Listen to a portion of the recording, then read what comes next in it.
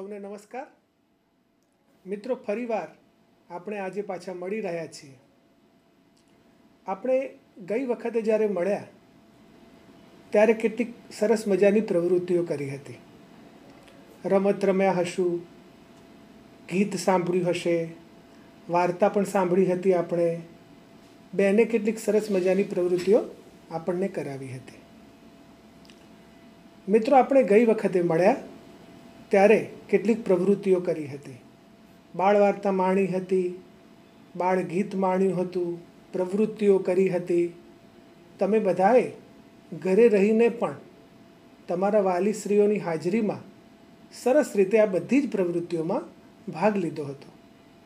અને સાથે સાથે મને વિશ્વાસ છે કે તમારા વાલીએ, મમ્મી કે પપ્પાએ તમને બીજી વાર્તા પણ કહી હશે. વાર્તા તમારે યાદ કરાવવાની. તમારે કહેવાનું કે મમ્મી એક સરસ વાર્તા કોને, પપ્પા તમે એક વાર્તા કોને. દાદા દાદીને પણ કહેવાય કે વાર્તા કહે. એવી જ રીતે મમ્મીને પણ ગીતો આવડતા હોય તો એની પાસેથી પણ સાંભળી શકાય ગીતો. તો આવું બધું તમે કરતા હશો. આનંદ કરતાં કરતાં આવી બધી પ્રવૃત્તિઓ કરવાની છે. અને વાલી મિત્રો, તમને પણ એ જ સૂચના છે, એ જ અમારે જણાવવું છે કે તમે અંગત રસ લઈને બાળકને આ બધા અનુભવો પૂરા પાડો. તમારે બીજું કશું કરવાનું નથી. જ્યારે તમારી પાસે થોડોક નવરાશનો સમય હોય ત્યારે તમે એમને આવી વાર્તા કહી શકો, ગીત સંભળાવી શકો, એમને સામાન્ય સાદા પ્રશ્નો પણ પૂછી શકો. આમ કરવાથી બાળકને સાંભળવાના જે વિવિધ અનુભવો મળવાના છે એનાથી એને કથન કરતા એટલે કે બોલતા પણ સારી રીતે આવડશે અને સારી રીતે વાક્યો બોલી શકશે, શબ્દો બોલી શકશે. ધીમે ધીમે આપણે બાળકને એ દિશામાં લઈ જવું છે કે એ સરસ રીતે વાંચતું થાય, લખતું થાય, બોલતું થાય અને સાંભળતું થાય. ધીમે ધીમે એને જુદા જુદા અનુભવો આ રીતે આપણે પૂરા પાડીશું. એ માટે જુદી જુદી પ્રવૃત્તિઓનો આશરો લઈશું, જુદી જુદી રમતોનો આશરો લઈશું, બાળ વાર્તા કે બાળ ગીતનો આશરો લઈશું. પણ સરવાળે આપણો આશય તો બાળક સારી રીતે કશુંક શીખે એનો છે. તો સૌ પ્રથમ આજે આપણે જોડકણા સાંભળીએ. સરસ મજાના જોડકણા પહેલાં આપણે ટીવીના પડદે માણીએ અને પછી શક્ય બને તો આપણે પણ ગાઈએ. ઘરણી રે ભાઈ ઘરણી, ગારણ કરતી ઘરણી. ઘરણી રે ભાઈ ઘરણી, ગારણ કરતી ગરણી. રસોડાનું સાધન ઘરણી, પ્રવાહીને ગાળે ગરણી. રસોડાનું સાધન ગરણી, પ્રવાહીને ગાળે ગરણી. રસોડાનું સાધન ગરણી, પ્રવાહીને ગાળે ગરણી. રસોડાનું સાધન ગરણી, પ્રવાહીને ગાળે ગરણી. ઘરણી રે ભાઈ ઘરણી, ગારણ કરતી ગરણી. ઘરણી રે ભાઈ ઘરણી, ગારણ કરતી ગરણી. રસોડાનું સાધન ગરણી, પ્રવાહીને ગાળે ગરણી. રસોડાનું સાધન ગરણી, પ્રવાહીને ગાળે ગરણી. મરચું તીખું લાગે છે. મરચું તીખું લાગે છે. મરચું તીખું લાગે છે, પોપટને બહુ ભાવે છે. મરચું તીખું લાગે છે, પોપટને બહુ ભાવે છે. મરચું તીખું લાગે છે, પોપટને બહુ ભાવે છે. મરચું તીખું લાગે છે, પોપટને બહુ ભાવે છે. નગારું તો વાગે છે. નગારું તો વાગે છે. નગારું તો વાગે છે. નગારું તો વાગે છે. ગામના છોકરા નાચે છે. ગામના છોકરા નાચે છે. નગારું તો વાગે છે, ગામના છોકરા નાચે છે. નગારું તો વાગે છે, ગામના છોકરા નાચે છે. જમરૂખ મને ભાવે છે. જમરૂખ મને ભાવે છે. જમરૂખ મને ભાવે છે. જમરૂખ મને ભાવે છે. મમ્મી પપ્પા લાવે છે. મમ્મી પપ્પા લાવે છે. જમરૂખ મને ભાવે છે. જમરૂખ મને ભાવે છે. મમ્મી પપ્પા લાવે છે. મમ્મી પપ્પા લાવે છે. નગારું તો વાગે છે, ગામના છોકરા નાચે છે. નગારું તો વાગે છે, ગામના છોકરા નાચે છે. નગારું તો વાગે છે, ગામના છોકરા નાચે છે. નગારું તો વાગે છે, ગામના છોકરા નાચે છે. મરચું તીખું લાગે છે. મરચું તીખું લાગે છે. મરચું તીખું લાગે છે, પોપટને બહુ ભાવે છે. મરચું તીખું લાગે છે, પોપટને બહુ ભાવે છે. ઘરણી રે ભાઈ ઘરણી, ગારણ કરતી ગરણી. ગરણી રે ભાઈ ગરણી, ગારણ કરતી ગરણી. ઘરણી રે ભાઈ ઘરણી, ગારણ કરતી ઘરણી. ગરણી રે ભાઈ ગરણી, ગારણ કરતી ગરણી. રસોડાનું સાધન ગરણી, પ્રવાહીને ગાળે ગરણી. રસોડાનું સાધન ગરણી, પ્રવાહીને ગાળે ગરણી. રસોડાનું સાધન ગરણી, પ્રવાહીને ગાળે ગરણી. રસોડાનું સાધન ગરણી, પ્રવાહીને ગાળે ગરણી. હવે મિત્રો, આપણે જે આ જોડકણા સાંભળ્યા, હવે આપણે એવું કરીએ કે એક પંક્તિ હું ગાઈશ અને મારા પછી મારી સાથે જે બેન છે એ ગાશે. એ બેન ગાય એ વખતે તમારે બેનની સાથે ગાવાનું છે. પહેલાં હું ગવડાવીશ, તમારે ગાવાનું છે. તો થઈ જઈએ તૈયાર. તમે બધા તમારી જગ્યા પર ઊભા થઈ જાઓ, તો જ મજા પડશે. વાલી મિત્રોનો તો તમને સાથ છે જ. તો ચાલો આપણે સાથે મળીને ગાઈએ જોડકણા. મરચું તીખું લાગે છે, પોપટને બહુ ભાવે છે. મરચું તીખું લાગે છે, પોપટને બહુ ભાવે છે. નગારું તો વાગે છે, ગામના છોકરા નાચે છે. કે નગારું તો નગારું તો નગારું તો વાગે છે. ગામના છોકરા ગામના છોકરા ગામના છોકરા નાચે છે. નગારું તો નગારું તો નગારું તો વાગે છે. ગામના છોકરા ગામના છોકરા ગામના છોકરા નાચે છે. જમરૂખ જમરૂખ જમરૂખ જમરૂખ જમરૂખ મને ભાવે છે. Mummy papa mummy papa mummy papa લાવે છે. જમરૂખ જમરૂખ જમરૂખ જમરૂખ જમરૂખ મને ભાવે છે. મમ્મી પપ્પા સૌના મમ્મી પપ્પા લાવે છે. અરે મજા પડી ગઈ હો. મને ગવડાવવાની મજા પડી ગઈ, બેનને અને તમને તો ગાવાની મજા પડી ગઈ અને આવડી પણ ગયા. હવે તો આપણે આખો દિવસ ગણગણવાના. તમે જોજો, આખો દિવસ આના જોડકના તમને યાદ રહેવાના, યાદ આવવાના. તો આ રીતે ગાતા જવાનું, હસતા જવાનું, રમતા જવાનું અને કંઈક ને કંઈક ભણતા જવાનું. તો જ મજા પડે ને. પણ જોડકણા તો ગાયા, પણ હવે આપણે એક સરસ મજાની આજે રમતે રમવી છે. દર વખતે આપણે રમતને એવું કંઈક ને કંઈક તો કરીએ જ છીએ.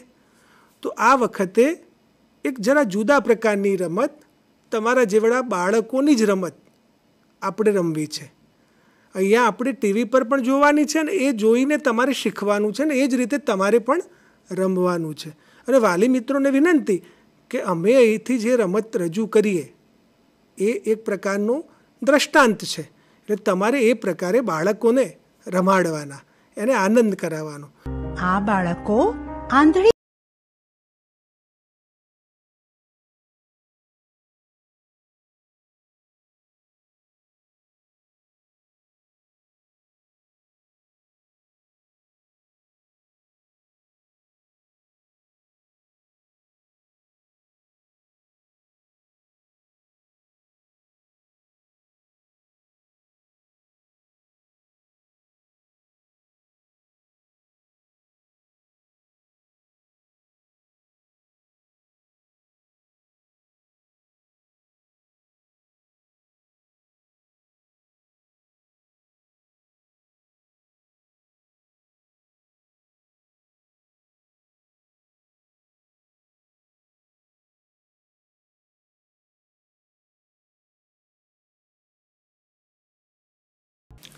તો દોસ્તો, આજે તો એવી મજા પડી રહી છે ને અમને પણ આવી મજા પડી રહી છે, તમને પણ.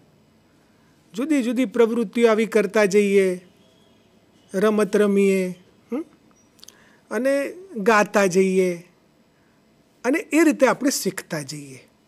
આમ ધીમે ધીમે આપણે એવું શીખતા રહીએ અને આનંદ કરતા રહીએ, બરાબર. તો હવે આપણે આજે એક સરસ મજાની વાર્તા પણ જોવી છે. જોવી છે એટલા માટે કહું છું કે જોવાની પણ છે, સાંભળવાની પણ છે, એટલે કે માણવાની છે. હવે વાર્તાનું નામ કહી દઉં? ના કહું? અરે કહી જ દઉં વાર્તાનું નામ. વાર્તાનું નામ છે ચક્કો અને ચક્કી. તો થઈ જાઓ તૈયાર વાર્તા સાંભળવા માટે. એક હતી ચકી અને એક હતો ચકો. ચકી લાવી ચોખાનો દાણો ને ચકો લાવ્યો મગનો દાણો. બંનેએ વિચાર કર્યો કે ખીચડી રાંધીએ. ચકલીએ મગ અને ચોખાના દાણા ભેગા કરી ખીચડી રાંધવા મૂકી. ચકલી ખીચડી ચૂલે મૂકીને પાણી ભરવા ગઈ.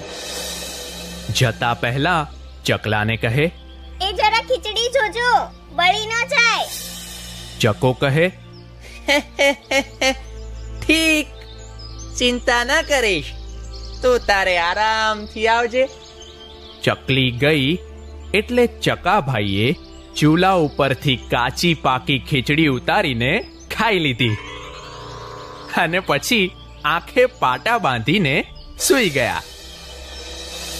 થોડી વાર પછી ચકલી પાણી ભરીને આવી.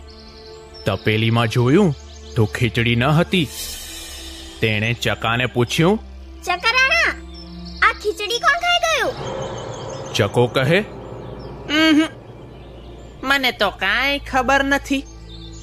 થોડી વાર પહેલા રાજાનો કૂતરો આવ્યો હતો, તે ખાઈ ગયો હશે. ચકલી તો તરત રાજા પાસે ગઈ.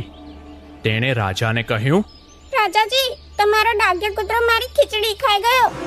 રાજા કહે, બોલાવો ડાઘિયા કૂતરાને, પૂછો કે ચકીની ખીચડી કેમ ખાઈ ગયો. કૂતરો કહે, મેં ચકલીની ખીચડી નથી ખાધી, ચકાએ ખાધી હશે ને હવે ખોટું બોલતો હશે. રાજાએ ચકાને બોલાવીને પૂછ્યું તો ચકો કહે, મેં ખીચડી ખાધી નથી. રાજાએ સિપાહીને કહ્યું, આ ચકાનું અને કૂતરાનું પેટ ચીરો, એટલે જેણે ખીચડી ખાધી હશે એના પેટમાંથી નીકળશે. રાજાની વાત સાંભળીને ચકો ગભરાઈ ગયો. તે બોલ્યો, રાજાજી, ખીચડી તો મેં ખાધી છે, મને માફ કરો. રાજા તો ખીજાયા. તેણે ચકાને ઠપકો આપ્યો અને કહ્યું, ચકા, હમણાં ને હમણાં તારે ચોખા અને મગ શોધીને ચકી માટે ખીચડી રાંધવી એ જ તારી સજા છે. ચકો ગયો અને ચોખા મગ શોધી લાવ્યો અને ચકી માટે ખીચડી રાંધી. ચકી ખીચડી ખાઈ ખુશ ખુશ થઈ ગઈ અને પછી ચકી ચકાએ પાણી પી મજા કરી.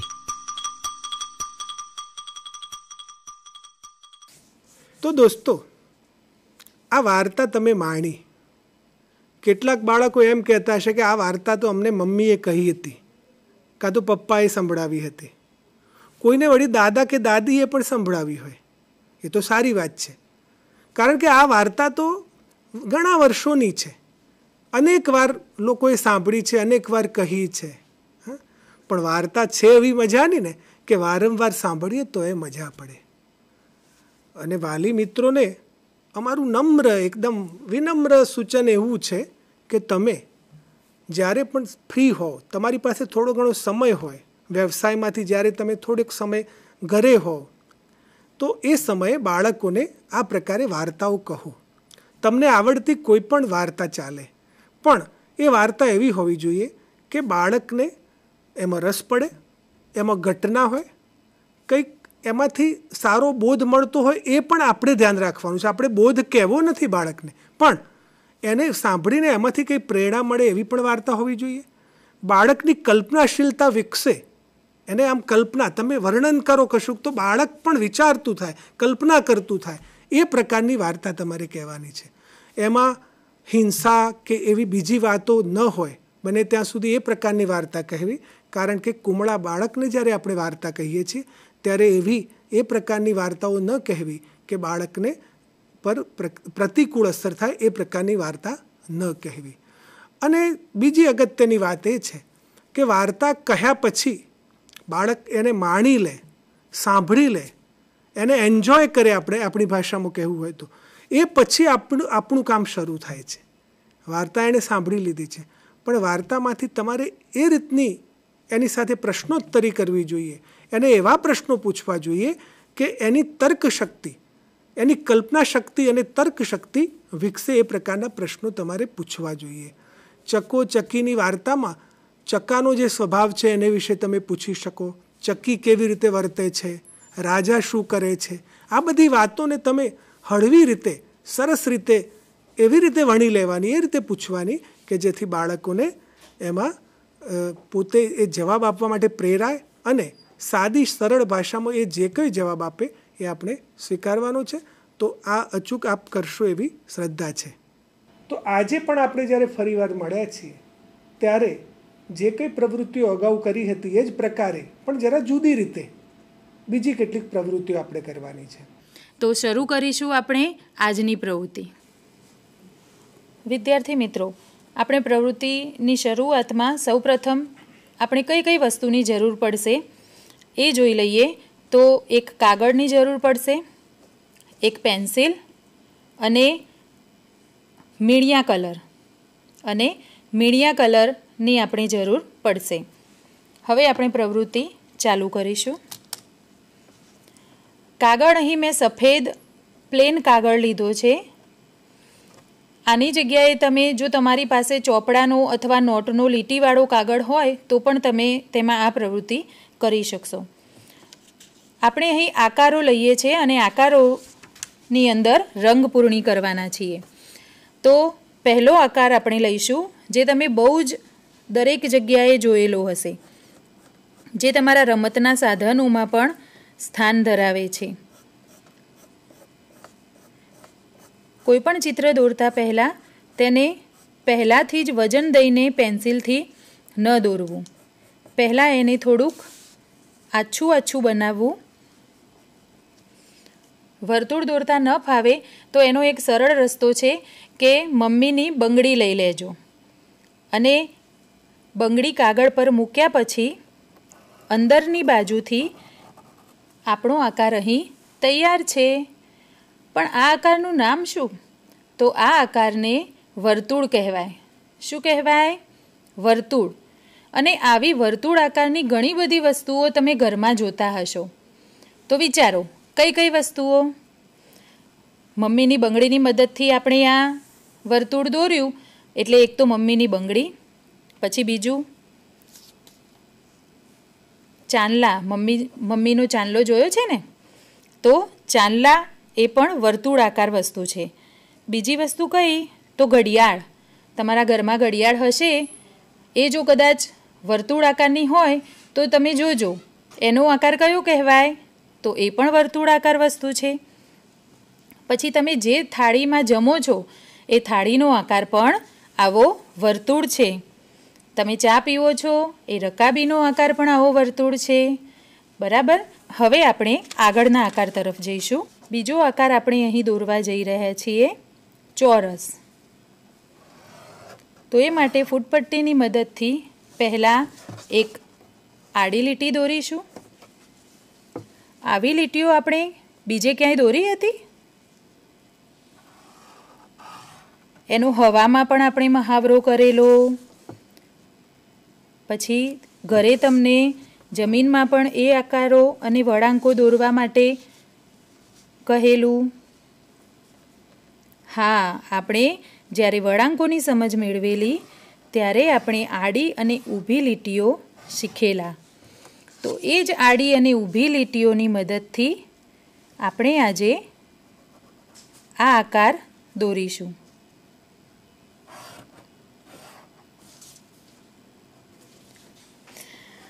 આપણે અહીં બીજો આકાર જે દોર્યો એ પણ તૈયાર છે.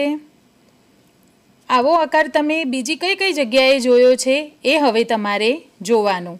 તમે ઘરમાં અવલોકન કરો, ગામમાં જાઓ તો ગામમાં પણ અવલોકન કરો, તમે કોઈ સંબંધીના ઘરે જાઓ, કોઈ સગાના ઘરે જાઓ, ફોઈના, માસીના, મામાના ઘરે જાઓ તો ત્યાં પણ આવા આકારની ઘણી ઘણી વસ્તુઓ તમને જોવા મળશે. હવે આપણે રંગપૂર્ણી કરીશું. રંગપૂર્ણી કરવા માટે આપણે મીણિયા કલર લઈશું. હવે શરૂઆત કરીએ. તો રંગપૂર્ણી કરતી વખતે ધ્યાન રાખવાનું કે સૌ પ્રથમ જે આપણે આકારની જે લીટી છે એની બહાર રંગ ન જવો જોઈએ. એ ધ્યાન રાખીને આપણે રંગપૂર્ણી કરીશું.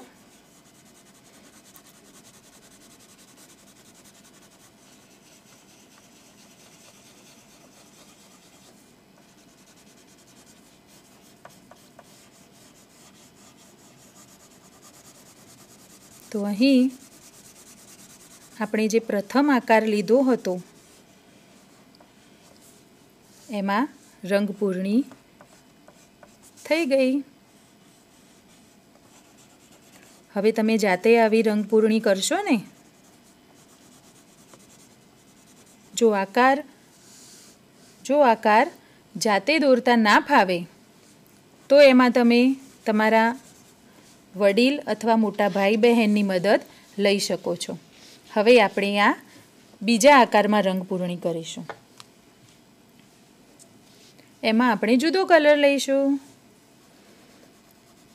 આમાં પણ આપણે જે લીટી દોરી છે એ લીટીથી બહાર રંગ ના જાય એનું ધ્યાન રાખીશું.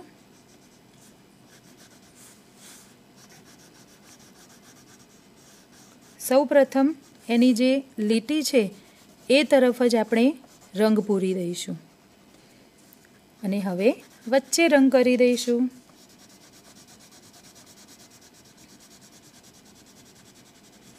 રંગ પૂરતા એ પણ ધ્યાન રાખીશું કે અમુક ભાગ આછો અને અમુક ભાગ બહુ ઘાટો ના થઈ જાય, એટલે કે એક સરખો જ રંગ આખા આકારમાં આવે એવું ધ્યાન રાખીને આપણે રંગપૂર્ણી કરીશું.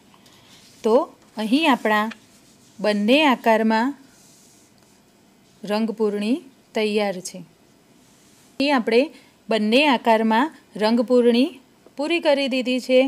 હવે તમે મેં કહ્યું એ મુજબ જો આવો સફેદ કોરો કાગળ ઘરે ન હોય તો નોટ અથવા ચોપડાના કાગળમાં પણ આ પ્રવૃત્તિ તમે કરી શકો છો. કેટલીક પ્રવૃત્તિ કરી, બાળગીત માણ્યું, વાર્તા માણી, સાથે સાથે રમત પણ રમ્યા અને હમણાં રંગપૂર્ણીની સરસ મજાની પ્રવૃત્તિ પણ બેને કરાવી. આપ સૌએ એમાં સરસ રીતે ધ્યાન આપ્યું, ઉત્સાહથી ભાગ લીધો એ વાતનો આનંદ છે. ગયા એપિસોડમાં આપણે કેટલીક પ્રવૃત્તિ વળાંકને લગતી કરી હતી. એ જ પ્રવૃત્તિને આગળ વધારતા આપણે રંગપૂર્ણી વિશે શીખ્યા, રંગપૂર્ણી વિશે જાણ્યું અને એ પ્રવૃત્તિ કરતા થયા. આવતા એપિસોડમાં જ્યારે આપણે મળીશું ત્યારે આને જ લગતી કેટલીક પછીની પ્રવૃત્તિઓ પણ આપણે કરવાની છે. સાથે સાથે ગીત માણવાનું છે, વાર્તા માણવાની છે. સતત આ કાર્યક્રમને આપ નિહાળતા રહેજો. વાલી મિત્રોને વિનંતી છે કે બાળક નિયમિત રીતે આ કાર્યક્રમને નિહાળે, એમાં રસ લેતો થાય, એ માટે આપ પણ જરૂરી સહકાર આપશો તો આપણે વધુ સારું પરિણામ મેળવી શકીશું અને અપેક્ષિત જે આપણે કાર્ય કરવું છે સરસ રીતે કરી શકીશું. તો ફરીથી મળીશું. ધન્યવાદ.